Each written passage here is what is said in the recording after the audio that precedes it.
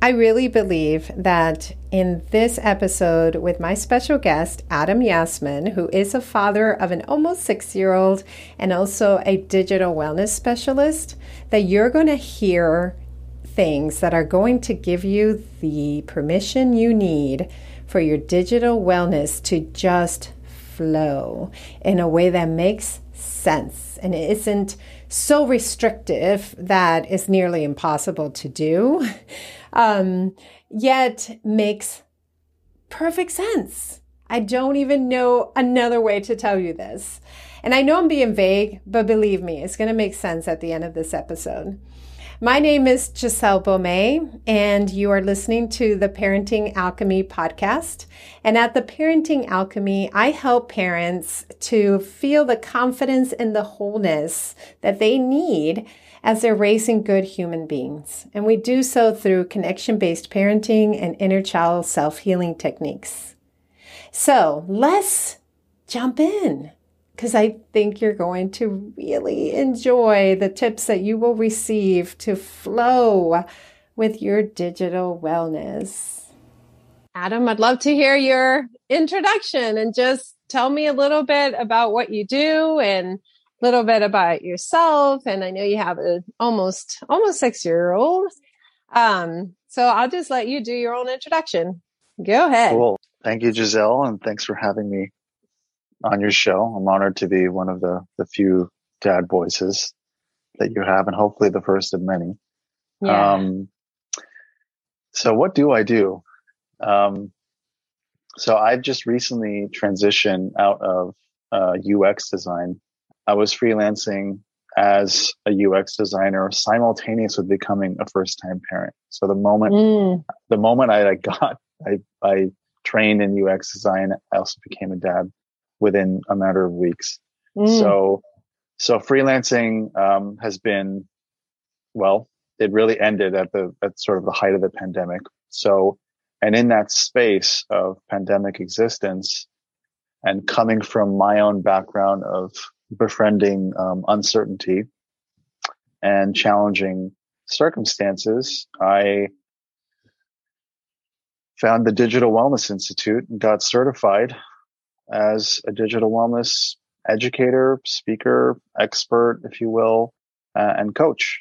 And so I felt like the most appropriate and responsible and helpful thing to do was not to continue building, siloed web portals so that credit card members can use their points to do so and so, as but rather to help people, and I mean people, individuals, fellow parents, families, even distributed organizations like distributed startups can begin to recreate a work-life balance or a tech-life balance in the middle of a pandemic, which is, not really going anywhere anytime soon.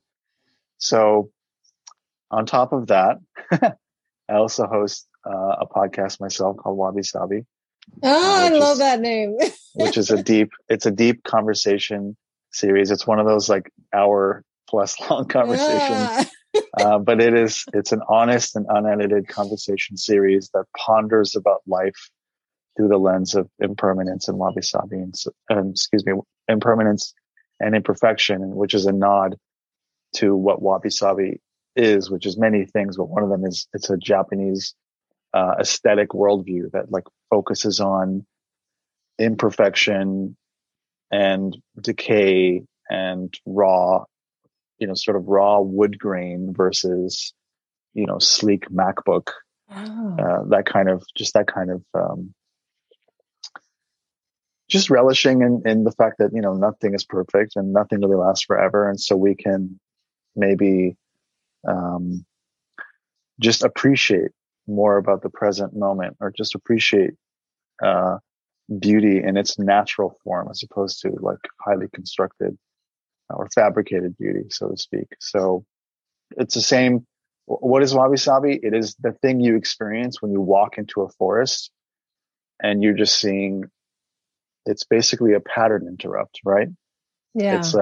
It is the experience of you don't have rectangles and pixels and straight lines and 90-degree angles. It's just, nature in its raw form. And so it's taking a nod to that concept and having a series of conversations through that. And also, the last thing I do is I facilitate tea ceremony as an homage to what I've learned about and enjoyed and benefited greatly from Asian tea culture, specifically Chinese and Taiwanese tea culture. Mm-hmm. I've been a student of that tea culture for over a decade, and have again in BC times I would host tea ceremony on site for events or weddings or gatherings or salons, conversations and think tanks and arenas where people wanted to gather and have authentic connection, free from intoxicants and free from alcohol or drugs and that kind of thing. So that is the third thing that I do. And doing so now just virtually has been really fascinating. Yeah. Because it has become a way to have an authentic connection with someone over tea, even though we're both talking to our glowing rectangles. Yeah. But it is a good space, and it is a space to keep us from just kind of mindlessly scrolling and consuming content and information or misinformation. So those are the three things that I do. Well, okay. I see a few things in common with this. As you're talking, I'm really wondering, where did that deepness come from? I mean, obviously, like, it seems there's a lot of deepness and awareness, deep inside of you. Were you always like that, even as a kid? Like, how did all this come about for you? Yeah, this particular question, it can go several ways. The first answer I'll give you is that it did come from a place of deep inquiry and curiosity. I've always been this sort of non-academic, non-school oriented, autodidact kind of self-learner. It's more about just noticing and being aware as opposed to tinkering per se. But I've also, like, in past lives, I was a musician who was bent on, like, I'm going to be a professional musician and touring and recording. And so I was a working bass player, and I experienced my fair share of some domestic and international performances and recording and performing and tasted that, aspects of that lifestyle. And by the time I was, I guess, 31, or maybe not yet 31, I realized that is not a sustainable lifestyle. It was fun. Yeah. And I really enjoyed, many aspects of it, but it didn't really feed me. So that's one answer to your question, is that it does come from a place of deep curiosity and expressing myself creatively through music or through visual art, those kinds of things these kinds of soft skills that people acquire throughout their life. But the deeper answer to your question is that it comes from a great place of parent wounding and being deprived of A, B, C, D, E, from my birth parents. I'm talking about dealing with abandonment issues, like when I was 12, and then being, from the age of 12, being raised by, a mother who, to her credit, is like a super mom, was like, well, I'm just going to raise you two alone, myself and my brother and my younger brother. And then also realizing that that kind of dependency on mom there was a reveal that came like sort of later in my teenage years and beyond, where I realized something is off, and this kind of relating to one another just didn't feel nourishing. And then I started to question, like, am I dealing with someone who has a what's the word? Someone who may have, like, their brain chemistry is a little bit off. Mm-hmm. Someone who may be bipolar or a narcissist or something. Something was really contentious, for so long. And so, as part of my own journey of self-inquiry and focusing on the values that were important to me as an individual. So basically, like, being kind to other people, because the people who were the most important to me, and my parent, these archetypally important people, mom, dad, it's not that they were unkind. It's that they didn't deliver in my perspective. And so that for me to turn around and want to be kind to other people, basically that kind of like kindness is my religion, was a way for me to experience the world and experience like building relationships and alliances with people on terms that work better for me. And I mean, without going too deep into this is probably worth, this is worth like a whole nother conversation on a different episode or something. But I mean, I ended up, after years of contentious relationship, like I ended up like estranging myself from my mother, who I realized was like the source of toxicity in my life. Yeah. Which is extremely taboo. And in this, like, basically as of this week, it was like around 4 years ago.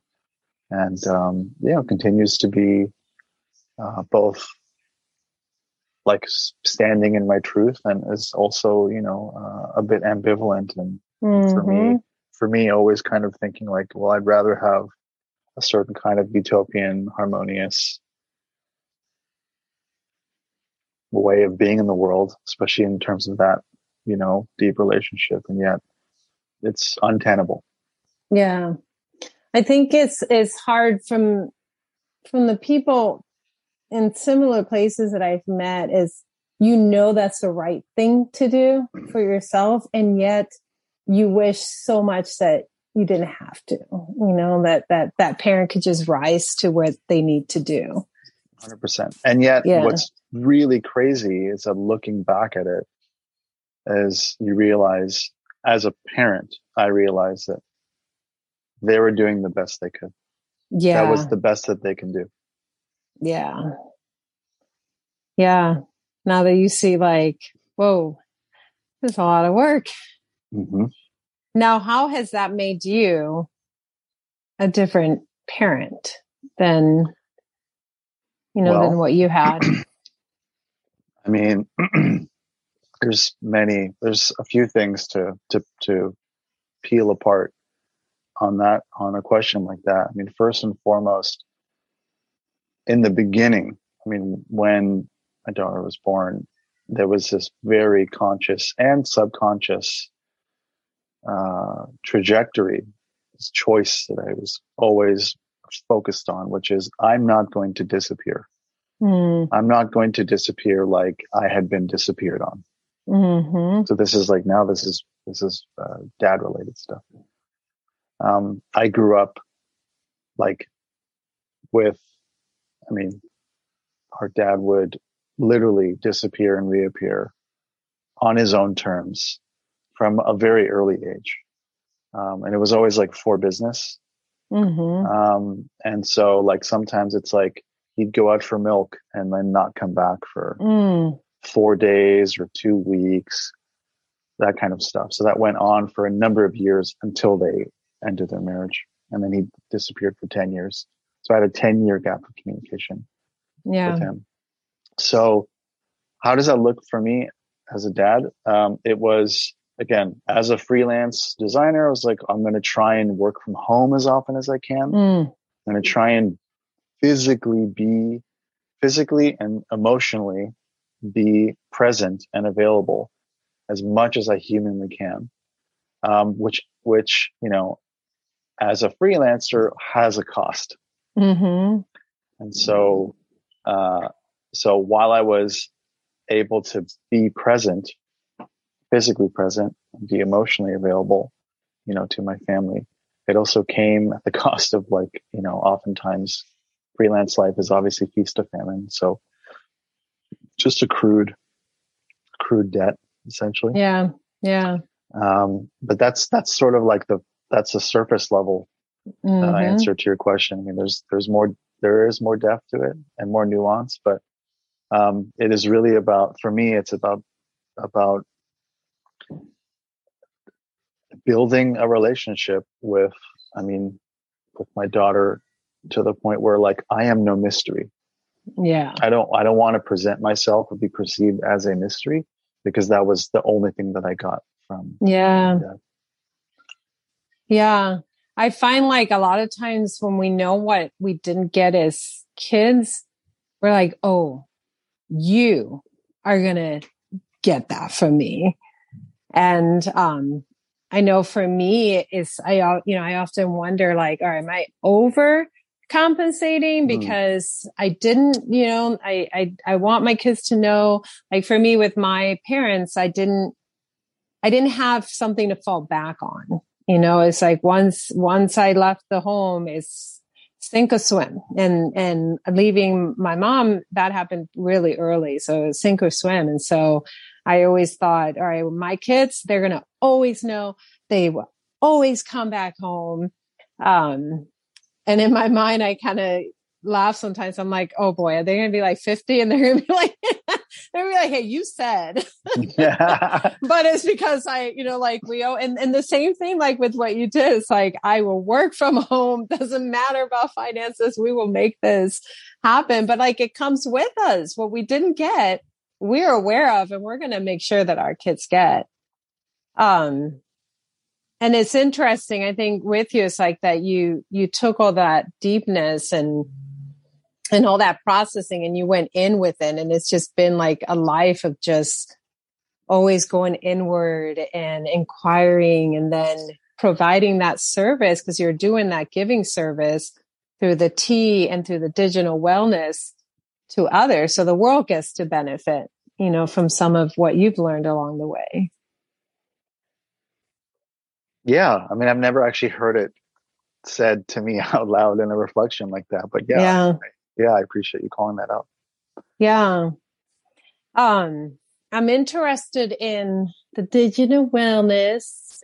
I know for me, we had said earlier when we were chatting, I know for me, I could probably use some digital wellness. I use my phone primarily, and I use it a lot for work primarily. We're both on Clubhouse. And so Clubhouse is the one where I get to just do socially for myself. But the rest of the time is work.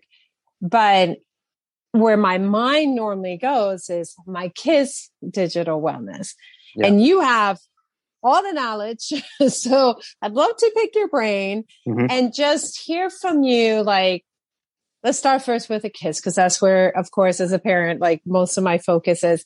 For kids, what can parents do to set up healthy digital wellness for their kids? Just baseline stuff.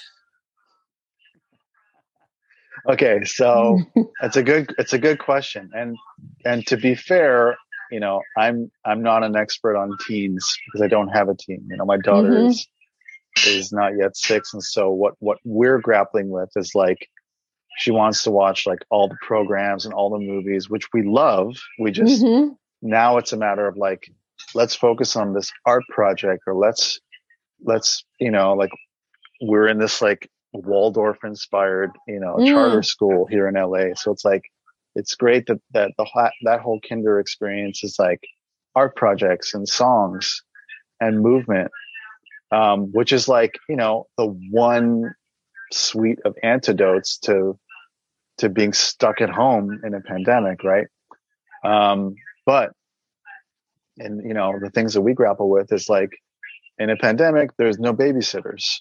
Mm-hmm. So the iPad becomes a babysitter, Mm-hmm. for that hour or that Mm-hmm. movie or that program or, or that game or something. So,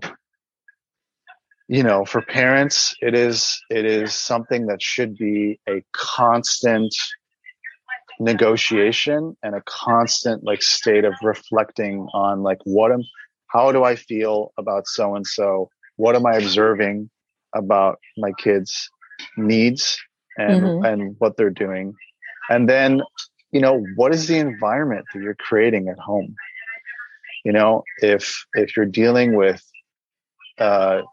teens at different ages who are, likely at 13, they're on social media, which is what the minimum age and stuff like that. So from 13 on, or from 8th grade on, they have social media lives, which are now on sort of high, it's been intensified in a pandemic because we're all cloistered, right? We're all cloistered at home. So, there is this, it seems like there is this need for parents to recognize that this is their social life. Mm-hmm. We can't just go out and play because we're in a pandemic and, it'll come soon, but for now we can't really do that. And so to put pressure on severely limiting usage just because I think it's a better idea, right, as a parent, may be more detrimental. And this comes from, again, what kinds of conversations are you having, with your teens? Is there a way for, again, as parents, maybe, I don't have a teen yet, so you got to tell me, but like, but this also applies for even your ages. Yes. Yeah. So like, I understand that like, it may not be comforting, to like want to be, best friends. If your teen is like, I don't want to be best friends with my mom or dad. Like I want my mom or dad to be this kind of relationship and have these other kinds of relationships. And so like, because we're social mammals and we're supposed to be having these, different prioritized relationships. And so again, the issue is not the relating. The issue is social media and tech use or overuse. There is something, there's being friends with someone as a teen. I remember being 12, 13, 14 and remembering back then, reflecting on like what was important to me with my friends. What were the metrics of friendship, right? So to now have that be like layered on top of like having, all these different social media accounts, it becomes quickly, dangerous to think about like, well, now our friendship or our connection is now valued by these likes or these little micro sort of dopamine hit actions, right? So I think without going too deep into trying to analyze, why we use social media at different ages, I think what's really important is to focus on what makes friends, like having time to connect or having time to like experience stuff together. So if you can focus your teens' use on like having more FaceTime hangouts with their friends. Yeah. As opposed to like just being on TikTok, right? Like that would be more beneficial because they're actually having more sort of connected, authentic time with their friends. And then there's, how we're relating to each other at home. Things that I like to offer to parents are like, some kind of I don't want to say hard rules, but just some rules in terms of like having phone free zones. The dining table is a phone free zone. Yes. The bedroom is a phone free zone, or like being able to agree to that communally Mm-hmm. instead of it being like laying down the law, like, Mm-hmm. because what, if everybody has a smartphone and they're sitting at the table, we're just basically phubbing each other. And phubbing is Yeah. this act of, as you know, is this act of, literally being physically being present next to someone, whether it's family or friend, but your attention is completely into your phone. So you're literally ignoring the person that you're with because you're on your phone, but you are physically next to each other. And so it creates such a disconnect. So to prevent from phubbing, which is a serious issue, even in BC times, right? Yeah. You see that all the You time. see it in restaurants. Yes. People, table of five in a restaurant, everybody's just like a zombie Yep. looking at their phones. So, um, so again, like sanctifying the dining table or Mm-hmm. sanctifying, the couch or something like that, where it's like you guys can be mindful about like, cool, we're eating a meal together. We could do that mindfully and we can like tell jokes and like make each other laugh or just whatever, share stories, just have time to connect with each other. Even if that's an awkward thing to do, it'll become less awkward the more you do it. And then there's like this strange and difficult, experience of like getting, kids and teens to like move more because we're Mm-hmm. in a pandemic, because it may not be safe outside all Mm-hmm. the time, but just some kind of like, cool, let's go skateboarding. Yeah. Cool. For us, it's like, you go scooting, I'm going to be on my skateboard. Like, and it's easy for me because my daughter's a monkey. She's, barely 6 years old. Yeah. So, so it's again, some method of doing that just based on the Yeah. resources and the bandwidth that we have as parents. I mean, some parents are working hardcore hours and they can't take their kid out to go run Yeah. around, but like finding the ways to be, I mean, it sounds so vague and pretentious to say, just to be human with each other, Yeah. in some amounts of time. Let's go on a walk. Let's Yes. go on a hike. Yes. Even if it's like, okay, you can't go to a house party. It's like, but we could put on masks and we can go hang out with our friends outside. Like Yeah. there's plenty of research in terms of Yeah. COVID to know that that is a safe thing to do. Yeah. So summer's coming back. The beach is a great place to be. We were at the beach like all the time. I mean, Yeah. both my daughter and my partner, like their birthdays are like, the middle of July. So it's nothing but beach. So, so thinking about stuff like that. I mean, I think limiting, screen time because we think it's bad or because we've read these things on the internet that like it's destroying our teens. Like Yes. it's all propaganda. There's micro truths. Yes. There is some truth. We've watched The Social Dilemma. There is fact behind what's being said there. But, and there's a big but here. These companies aren't purely maleficent companies.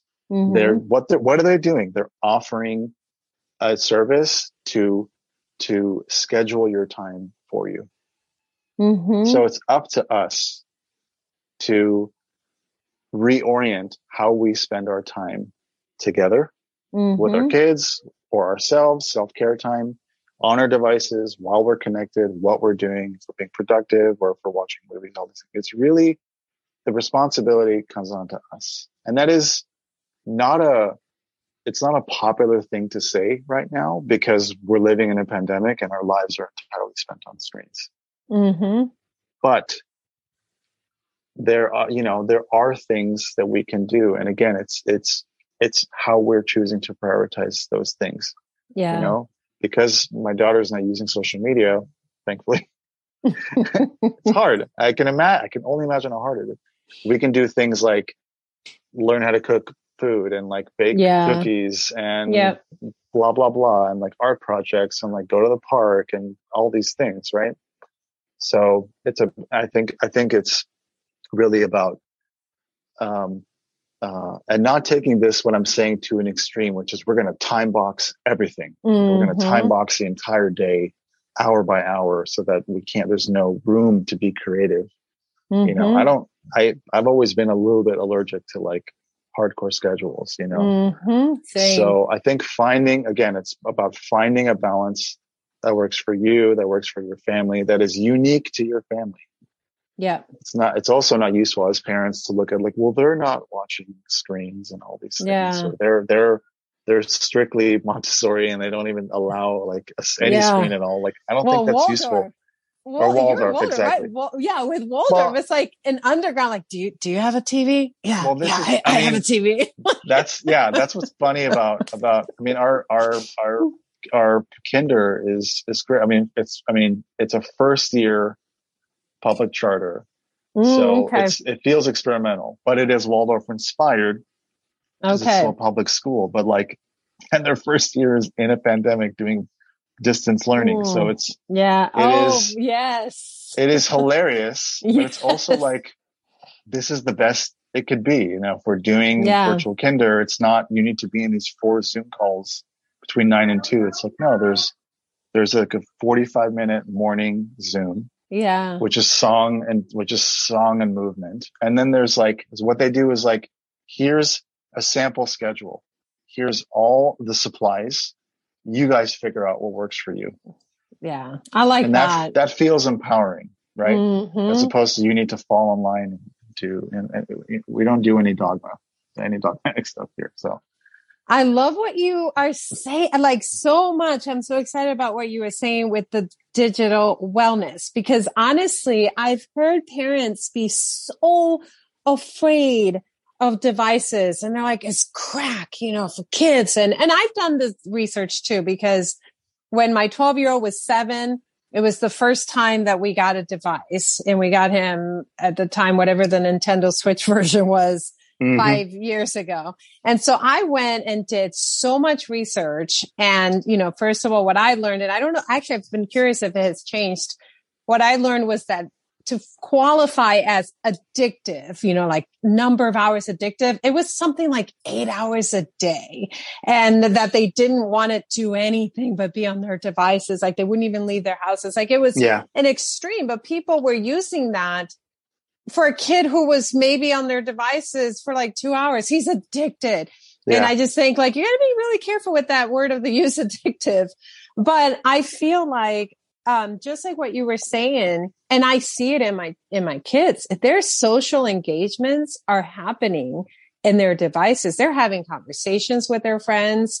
My 7-year-old will get a Zoom going where they're reading books together while they're on Zoom. Yeah. And he started a pet club. And I put it in parentheses because it was a pet club for about 10 minutes. And then they all were playing games together, you know, like they were in the same game while they're doing Zoom. So it was very social active. I feel like media can be, and devices sometimes are like the rock music of the 80s and 90s. I don't know if you remember, or I don't even know if you were a teen at that time. I was, okay. I mean, I was a teen in the 90s, but I was an 80s kid. So like, okay. So where rock music was satanic, you know, and it was evil. And I feel like that's what media is seen as now. I mean, let me drop a bomb here for a second. And I think you're going to agree with me, where it's like, those of us who were raised in the 80s, like being kids in the 80s and stuff, look, we were raised on like, parents turn the TV on and like, that's what we had. And we're sitting like basically zombies, watching television, for hours. Yes. And that was our entertainment. And that was also our babysitter at times, right? So for us who experienced that, I understand psychologically, especially because of the internet. It's like you read one WebMD article and you're like, oh shit, I'm suffering from this, right? Or I'm dealing with this ailment. It seems like a natural response to then to be a kid of the 80s to then be afraid of screens because we were programmed by BS TV and commercials and stuff.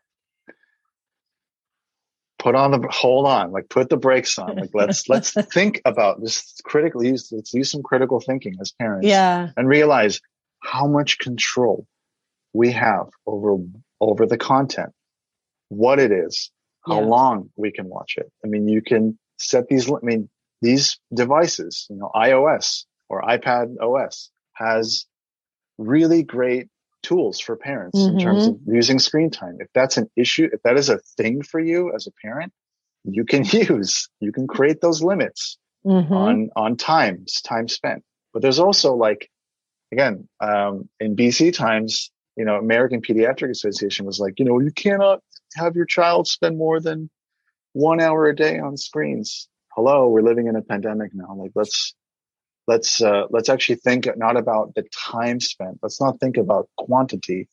We got to think about quality. Yeah. And this even goes into us as parents. You and I met in Clubhouse. We're spending hours on Clubhouse. And then I realized my screen time has gone up significantly. But do I feel worse? No, I'm feeling better because of the experience I'm taking away from Clubhouse. I love that example. So again, we can't just, it's like we love generating metrics, but then we lose our shit over what the metrics are saying. And then we're using that as basically the motivation to make decisions and do things. But it's no, you have to take a minute or take an hour or whatever, think about it critically and reflect on your kid as a 7-year-old used the screen to have an authentic play date with their friend. Yeah. And that is not the equivalent of being a zombie looking at a screen.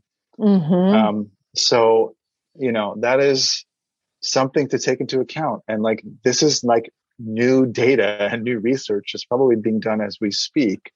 Yeah. To constantly need to update on, what is within an okay boundary and then what is excessive. Again, I don't want to use the word addictive either because, if we keep using the word addictive, then we imply that tech is determinate and tech is evil, which is it just sounds, people have been doing that forever. Yeah. Printing books is evil. The newspapers are evil. The radio is, this is old news, people being afraid of new technology.